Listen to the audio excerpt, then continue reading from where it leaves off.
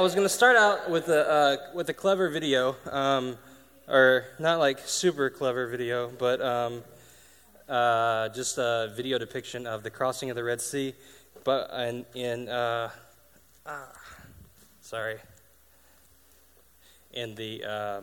movie The Prince of Egypt, but that's not going to work. So we will just jump right into Exodus. So as I promised, we are looking at chapters 5 through 15.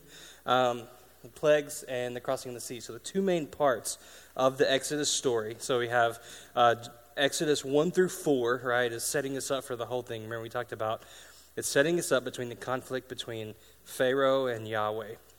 And Exodus, the author of Exodus, Moses, is using all of this language in 1 through 4 repeated from Genesis so that we get this picture of a battle between Yahweh and Pharaoh, or, kind of the embodiment of evil in this story.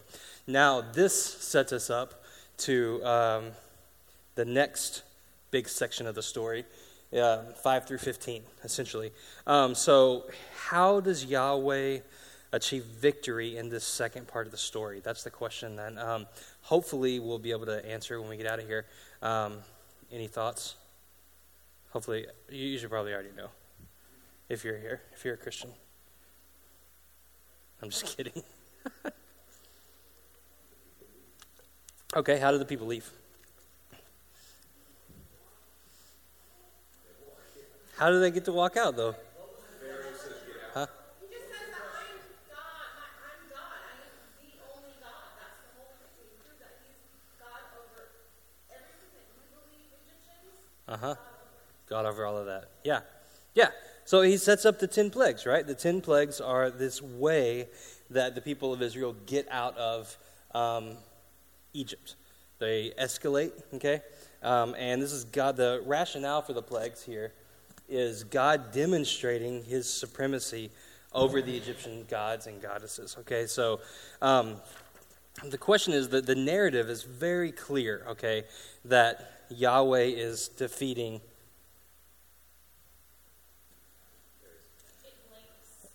Oh.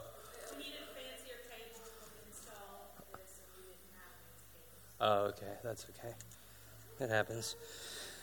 So Yahweh is establishing his preeminence and his dominance over the gods and goddesses of Egypt through all of these various plagues. And so there's nothing in the text that tells us that there are specific plagues, right? So in general, God is showing that he is dominant over the gods of Egypt. But he's not showing that specifically each individual god, if that makes sense. So taken as a whole. And it's the same thing that we see in other places throughout the Bible. God is powerful over the sea. God is powerful, which is the chaos god. God is, in Job, talks about he is more powerful than Leviathan and the behemoth. These are two chaos monsters, okay, in the Old Testament, all right? The narrative doesn't mention a judgment against a particular god, okay? And here, this I think is important, that if the biblical author wanted to say, I'm definitely demonstrating my preeminence and dominance over this god or that god. I was trying to think of one I couldn't. Then he could have. But at the same time, you can look at the sun being blackened out. Who's the sun god in Egypt? Ra, right. And so you have that correlation. Yahweh is more powerful than the sun god. And even one of the things that the Bible brings out, in creation, is the sun isn't even named. The sun's not named. The moon isn't named. The stars aren't named. They don't even, they are subservient to the Lord. He creates them. They don't even get a name in the same way that they do in other cultures, okay? The conflict here is the conflict between Yahweh's spoken word, right? Be fruitful and multiply, fill the earth, and then his promise to Abraham, Isaac, and Jacob, and the human revolution or rebellion against that word. So the reason that the Bible gives for these plagues, Pharaoh refused to release God's son. Let's look at these passages. Would someone like to read Exodus 4:21 through 23? Oh, hey, Ben.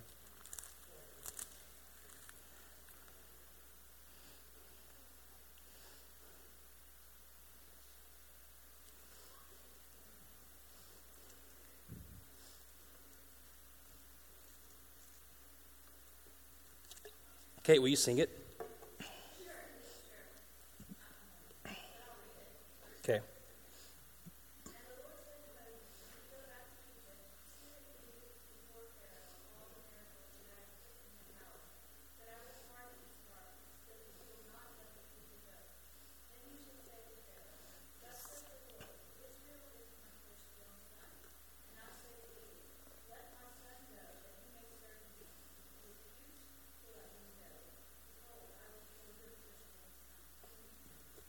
Okay, so this is like where it really, this is the foreshadowing. We talked about this last week, where God says, like, look, at the very beginning, he says he's going to kill Pharaoh's firstborn son in judgment of Pharaoh not letting his own firstborn son go. All right, the second reason is to demonstrate God's power. Will someone read 6:1 through 9?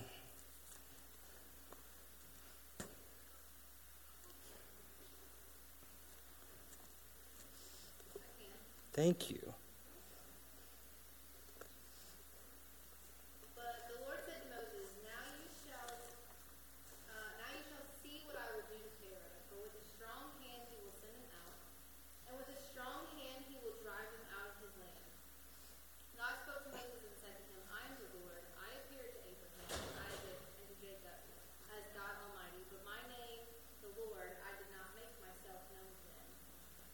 I also established my covenant with them to give them the land of Canaan, the land in which they lived as sojourners. Moreover, I have heard the groaning of the people of Israel, whom the Egyptians hold as slaves, and I have remembered my covenant. Say therefore to the people of Israel, I am the Lord, and I will bring you out from under the burdens of the Egyptians, and I will deliver you from slavery to them, and I will redeem you with an outstretched arm and with great acts of judgment. I will take you to be my people, and I will be your God, and you shall know that I am the Lord your God, who has brought you out from under the burdens of the Egyptians. I will bring you into the land that I swore to give to Abraham, to Isaac, and to Jacob. I will give it to you for a possession. I am the Lord. Moses spoke thus to the people of Israel, but they did not listen to Moses because of their broken spirit and harsh. Okay, thank you. So the second reason here is to demonstrate God's power. And we're going to get to this here in a minute. Well, I'll just wait. God's word to the ancestors, to the Hebrew ancestors, Abraham, Isaac, and Jacob. God is a God who keeps his word. He does what he says he's going to do. And then God would take Israel as his own possession. So there's a lot going on in these 9 verses, okay, where the Lord is saying, he's establishing, like in the ancient Near Eastern context, what God is doing is establishing his, like the validity of his claim to be their overlord. The word is suzerain. Like if you think about like a master, okay, he's demonstrating his, like, why he has the right and the authority to claim Israel as his own people and to then make a covenant with them. Okay, so there's a lot going on in these verses that is going to be important for the whole rest of the Bible. Really, this is where it starts with God establishing this relationship, and we know this from like the terms where he talks about remembering his covenant.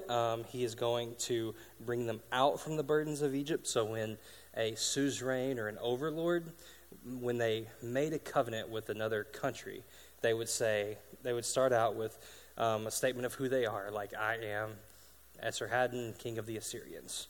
I did X, Y, and Z. I did all of these things for you, right? So they would generally be much more violent. Like, I conquered all the lands around you, and I spared you from whatever, okay? So the Lord is saying, look, I'm Yahweh. That's the introduction of who he is. And then the reason that he has the right to establish this covenant relationship, this relationship where the people of Israel will do what he says, essentially. And like the thing is, they don't really have a choice in this. They can choose to rebel, but then bad things happen to them. It's like if you think about, like when Great Britain and Spain and Portugal and other countries, like colonized the New World, they could come over and say, all right, we now own all of this land. And the indigenous peoples could say, no, you don't. And then what happened? They got killed, right? The colonizers said, well, actually we do, and we're going to kill all of you, right? So there's not really a chance or an opportunity or even the real possibility that Israel would say, like, no, we're not gonna do this, because God is saying, I'm Yahweh, I'm taking you out from under the hand of the Egyptians, and so because of that, you're mine, right? He's buying them back. Okay. The next big reason is so Egypt would know that Yahweh is God. Someone read 6:26 through 7:7. Lots of scripture reading tonight. Mm-hmm.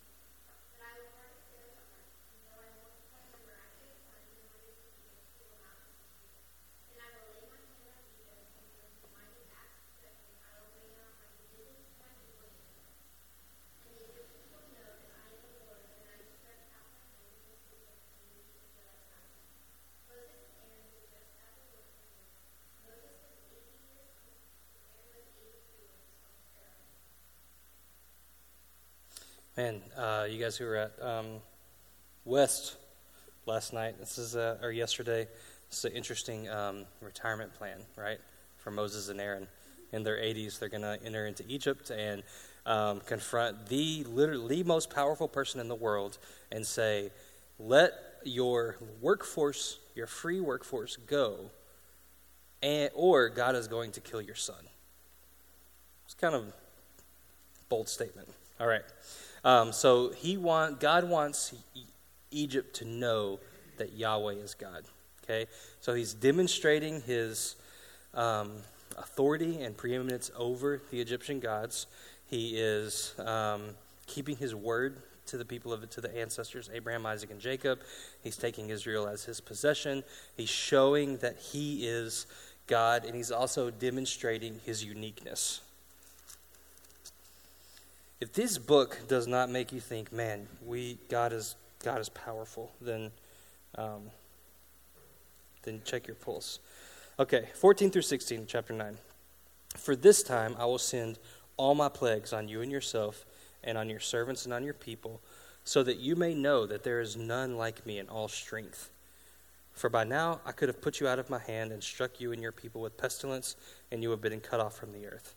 But for this purpose I have raised you up, to show you my power, so that my name may be proclaimed in all the earth. And he goes on to say, you're still exalting yourself against my people, and you won't let them go. Behold, I'm going to cause a very heavy hail to fall tomorrow. Okay, so the Lord is saying, look, I could have already done all of this. I could have sent a pestilence or a plague and completely taken everyone out and killed everyone, and Egypt would no longer exist, and my people would be free and safe and all of that. But instead, God is going to go through this series of 10 plagues in increasing intensity and power to demonstrate his own power and uniqueness and sovereignty. And the part that gets me is he says that he raised them up for that very purpose. I mean, that's a little frightening, right? If you think about God raising up these people and not just killing them all with the famine, so that he can inflict 10 plagues on them in order to show his power and his uniqueness and who he is. That's pretty intense. Do you guys have any questions so far? Any questions? Okay. Okay, so when it talks about over all of Egypt, is that like over the entire country as we know it today, or? The whole empire. So like everything that Egypt, I don't know. Good question. Yeah. It's like a lot. It's like a whole lot. Okay. So we're going to move on from the plagues to talking about God hardening Pharaoh's heart, right? So we've already seen a little bit in here that God repeatedly says, I'm going to harden your heart. Okay. So here's a question I want you guys to work on in your groups. Two questions, actually. Why did God harden Pharaoh's heart? And second, was it just for God to harden Pharaoh's heart? So if we think about from the very get-go, God says, I'm going to harden Pharaoh's heart. He's not going to let you go.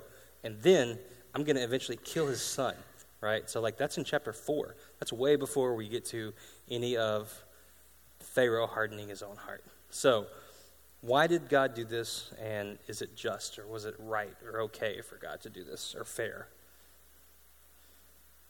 So working on that question in your groups, in small groups.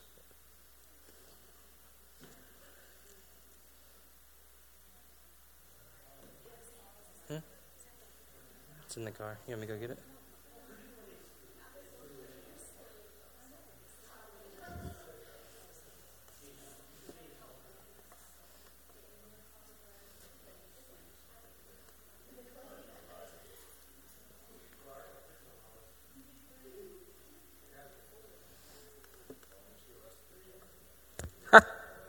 No. I'm not a preacher, the son of a preacher. Mm-hmm.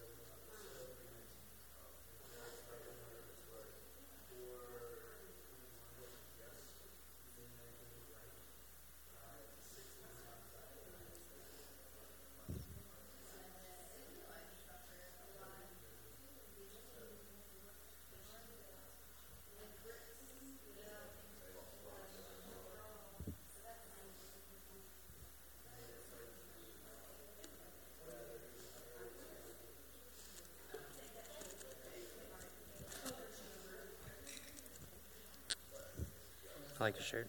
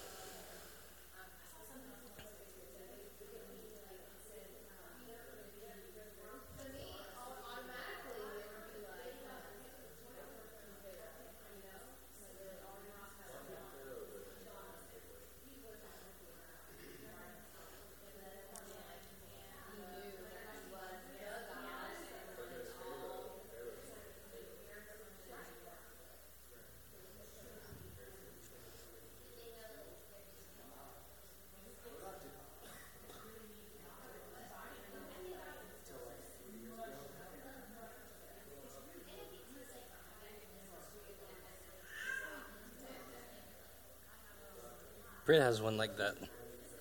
Oh, okay. That's funny.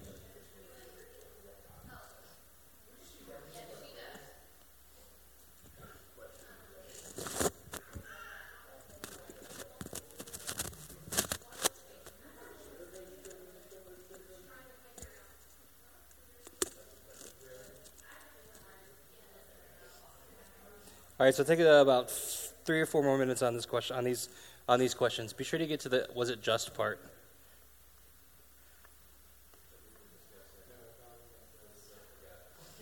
Hey, you said it, man, not me. Hey, will you just go ahead and sit over there? You know.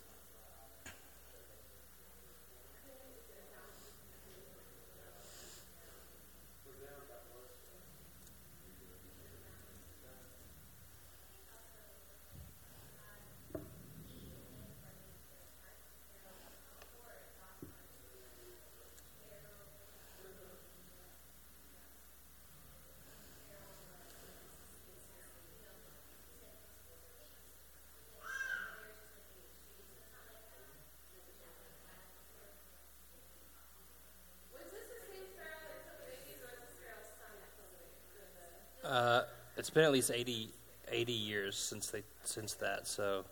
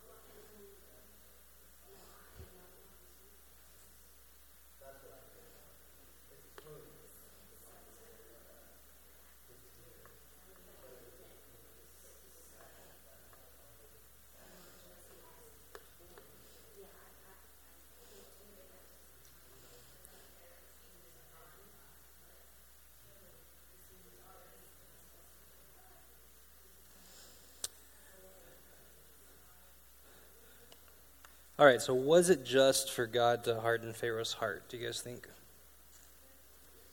Okay, why? Because you can't say no, yeah. I know. Because if God does something, it's just. Okay. So do you guys agree with what Will said, that if God does something, it's just? Okay, so like that, I mean, that answer is driven by a particular theology, right? So Will and all of us hopefully hold to a high view of God's sovereignty, and we think that what God does is right, period. Like, that's how would an unbeliever or someone with a different worldview or view of the Bible, how could you convince them? Or could you? What would you say? If someone's like, well, I don't think what God does is just. I mean, how do you argue against that?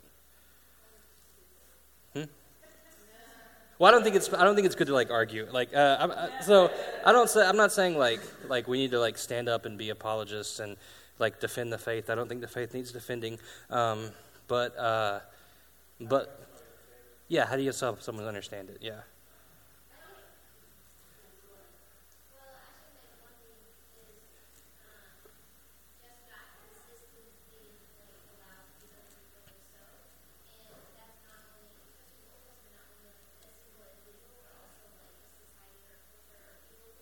Mm-hmm. So I think this is a similar situation where, like, he brought this upon themselves in a lot of ways. But Keep going. That's good. they, and so just through, like, the past Pharaoh, the way they were treating the Israelites and all of this, like, I feel like at any point in time, like, they could have treated them differently, and your Israelites left and had been able to pursue. But the Bible says, because Pharaoh refused to release God's son to demonstrate God's power, God's word to the Hebrew ancestors, God to take Israel as his own possession, and so Egypt would know Yahweh as God, and so Yahweh could demonstrate his uniqueness. So, like, I agree with you, but, like, the narrative doesn't say. So I meant, like, no, like, if Pharaoh had been nice to them, then God would have had to do all this. Gotcha. I'm not putting Britt on the spot. Okay, she's can totally, like, okay, all right. So I'm not saying, I'm not saying, like, 200 years ago when they enslaved them, Mm-hmm. they could have, instead of enslaving them, they could have done something differently, and the Israelites gone to the promised land and it not been Yeah. but also, like, within, I mean, so many different cultures got judges that Mm-hmm. society where there's sin. Mm-hmm. I don't know, with the Egyptians, I mean, they were idolaters, there were lots of things they did that, like, were sin, so culturally, not only, like, oh, I'm going to save you from this problem, but also, like, you guys are going to be judged for. Mm-hmm. So Good, you're so- talking to someone who's secular about this specific thing, Mm-hmm. and they're asking about, like, no, after that, you're asking, like, is their God just? I'm like, well, do you think people who own slaves and treat them as property, do you think they need to, what do you think about people that happens to them? Yeah, good. Well, there you go, God. Yeah. Just God. Yeah, good, good. Also, that person might say, like, okay, but if you're saying before time began, God knew that Pharaoh would come along and his heart would be hardened by God and he would mess him around. That's not just. Why not? Then you have to, Yeah. then you have to defend that. And you're like, oh, well, God saves and saves. You Clavinist? Yeah. Too, kind of going with that, if we go back with just the narrative that we have from now, it's the fall, Mm-hmm. that's creation, and God's promises to his people, and now we're getting to a place where God is ready to fulfill some of those promises, and there is someone who is attempting to stand in the way Mm-hmm. of God's fulfillment for those promises. Mm-hmm.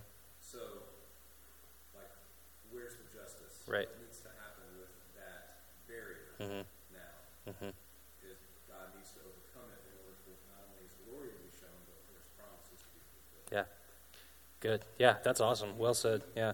So you have, like, I hadn't even, like, I hadn't made that connection where you have the flood is, you know, people aren't doing what God says to do. He kills them all. Tower of Babel, he disperses them, right? Brings Abraham out, and they go to Egypt, and now there's this other barrier to the fulfillment of God's promise. You should teach the class, Carrie. That was awesome. Yeah. What Britt was talking about, too, was this kind of, like, if you wanted to put a name to it, it's like a retributive justice view of, like, how God deals with nations. Essentially, you have, like, the idea is that you have two scales, and, like, when the bad outweighs the good, it tips, and then God judges, you know.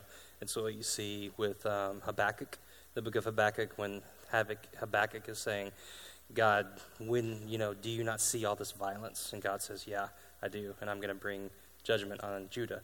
And then Habakkuk says, wait, that's not what I meant. Like, Babylon is even worse than Judah. Oh, well, speak of the devil. Huh? No, sorry. And so God says, well, I'm going to go ahead and I'm also going to defeat the Babylonians, right? So I'm going to bring judgment on them also.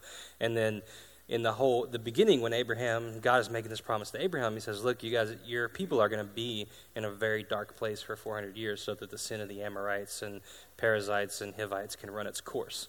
And then when we get to Joshua, we again have God using his people to execute his justice on these people. So, yeah. Okay.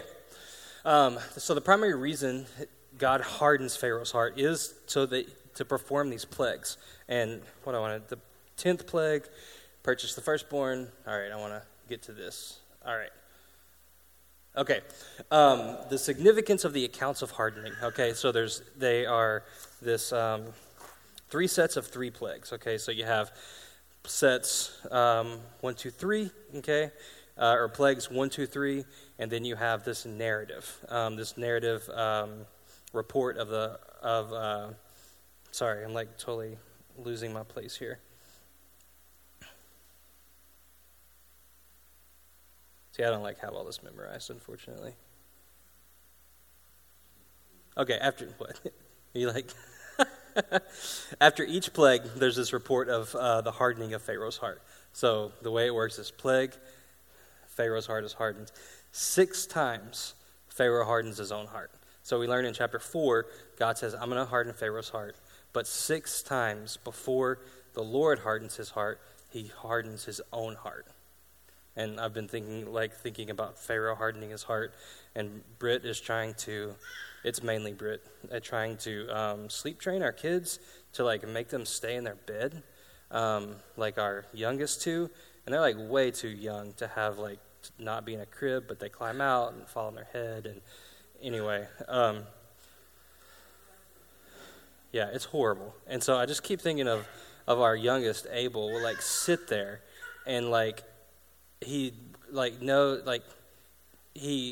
showed me this video of him climbing from the crib onto a chair, and he's clinging to the edge of the crib so that his feet don't touch the ground, because he knows if his feet touch the ground, he's in trouble.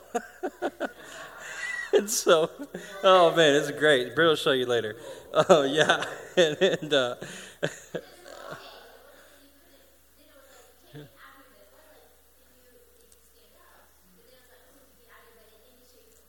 yeah. Now you would think it seemed like a clear rule, but he found a way to break it by. So anyway, I just think of him I don't think he's like Pharaoh, but he is stubborn and wants to do what he wants to do. And so 6 different times we have Pharaoh hardening his own heart, okay? And then we have this interaction between Yahweh hardens it, Pharaoh hardens it. So could this God hardening of Pharaoh's heart, could it be just that's the way God made him? God made him stubborn. That was his personality. Yeah. Or was it just an act of I don't know, I'm just visualizing God squeezing his heart and I don't know. I think it's both. I mean, I think Pharaoh was a level of evil that it's hard for us to understand. You know what I mean? Just think Hitler or who was the guy who led the Khmer Rouge? I'm trying to come up with an Asian. Pol Pot? Huh? Yes, Pol Pot was in Cambodia, yeah. Think of these leaders who are just Joseph Stalin, these people killing millions of people, they're evil. So yeah, I think that I think it is partially his personality, but then I also think it's continually doing evil things makes him more evil, I don't know if that helps or not. Yeah.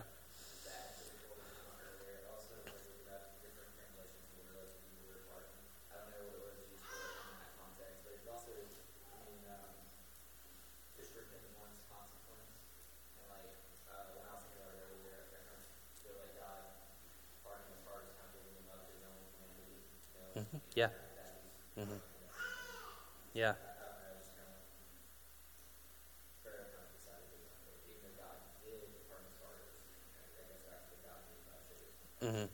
Yeah, absolutely. One thing that is really, difficult in the Bible is we have a God who, the Bible doesn't shy away from blaming God for things, saying God hardened Pharaoh's heart. There's a passage that says, where the Lord says, is there destruction that comes to a city and I didn't do it? I mean, stuff like that. Look at the Job, where he says, yeah, I mean, do what you got to do, Satan. Take Job, you can't kill him, but everything else, feel free. And that's a level of sovereignty and power that makes us uncomfortable. But at the same time, the Bible also is very clear that humans have responsibility, Pharaoh hardened his heart, God said, I'm going to harden it. Pharaoh hardened it, and Pharaoh suffered the consequences for that hardening. And the Bible doesn't seem to have a problem with that. And it's difficult.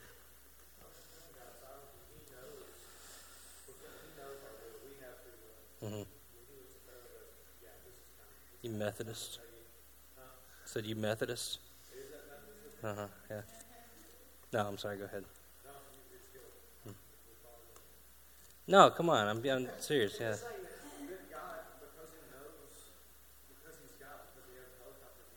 Mm-hmm. Mm-hmm.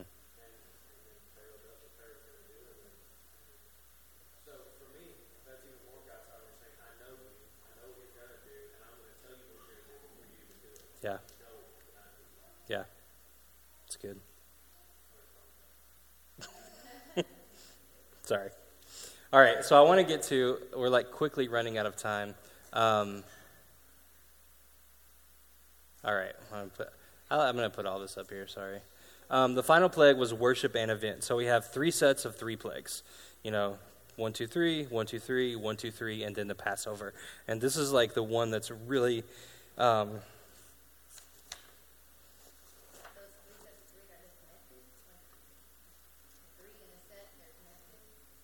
What do you mean?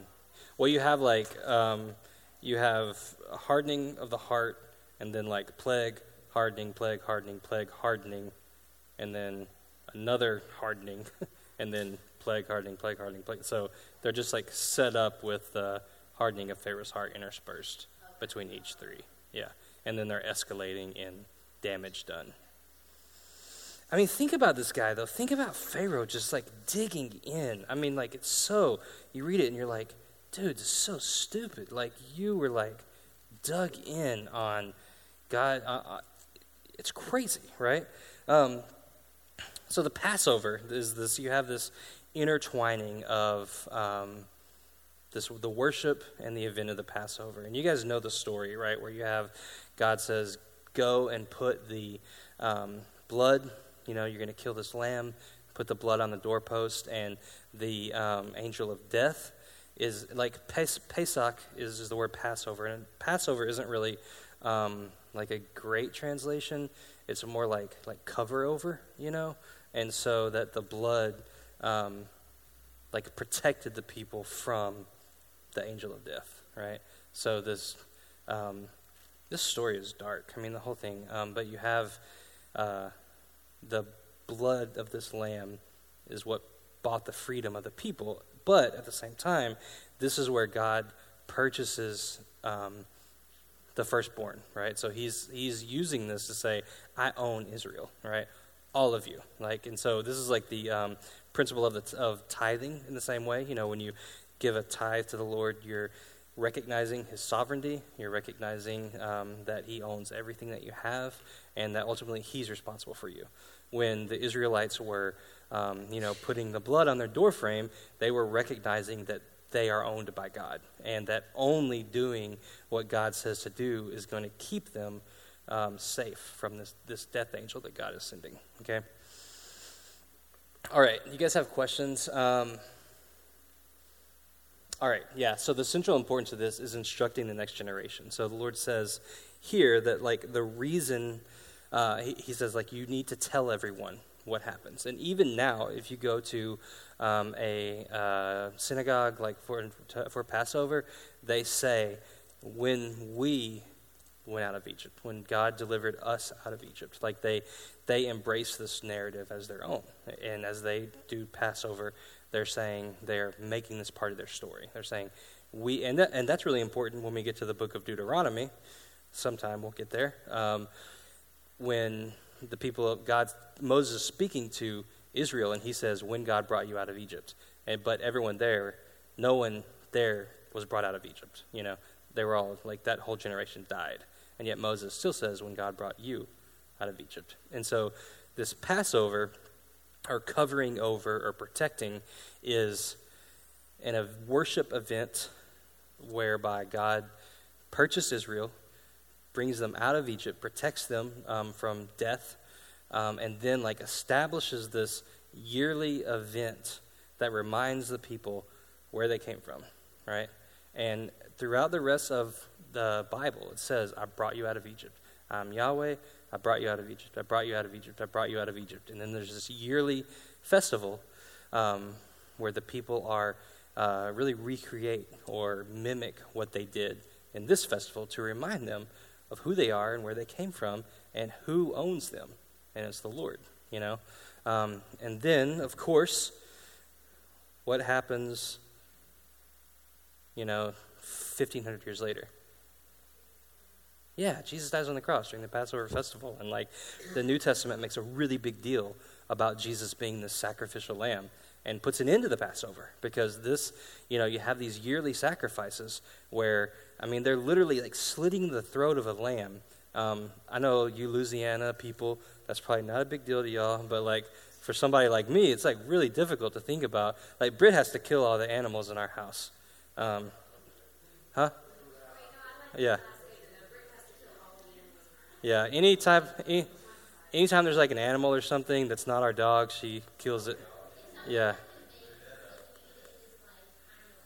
Yeah, she is yeah. And so, the Lord, it's not regular. It's not every day. Yeah. Boom, it's dead. Yeah. Don't bring your dog to the house.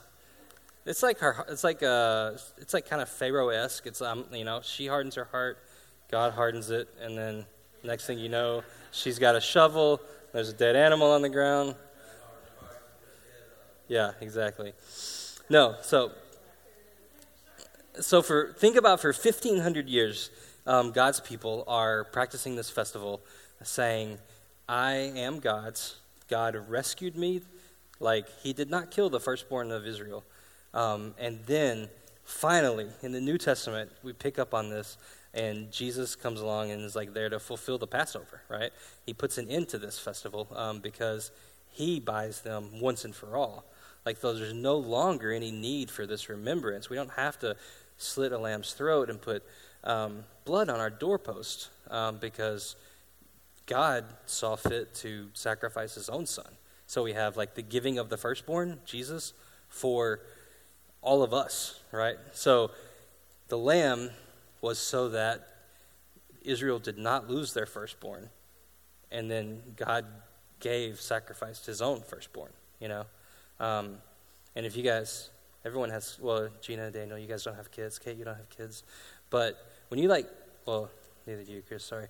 When you have that, when you experience this firstborn child, I think it brings a lot of life to kind of what God did, So you have this exchange where, it's just impossible to even think about, Think about who you are and God giving his son for you, and for me, for us. It's pretty intense. And I think Exodus helps us to better understand what's going on there. Okay, I'm going to stop there. There's more stuff to do or to look at, but we will, All right, we'll just go over these last few points next week when we'll go into the wilderness wanderings and the tabernacle and all of that stuff. Yeah. I know, I don't want to start another thing. I want to end yeah. Thank you, Kate. All right, Britt, will you pray for us?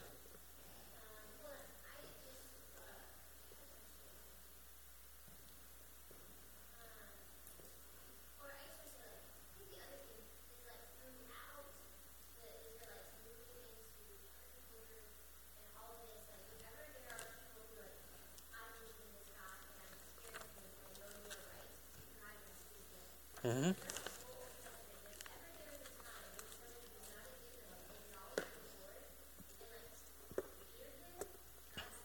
Yep.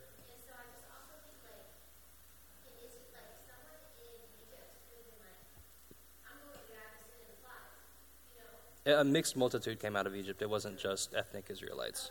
Mm-hmm. Mm-hmm.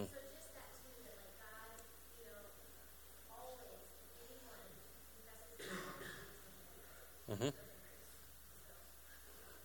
Yeah, absolutely. Take my class. And no, that's a really, really good point. That Like God is, like, what makes an Israelite an Israelite? You know, Paul is later going to say, not all Israel is Israel. What does he mean by that? Well, we have all these examples like what you just mentioned. So, yeah. Okay.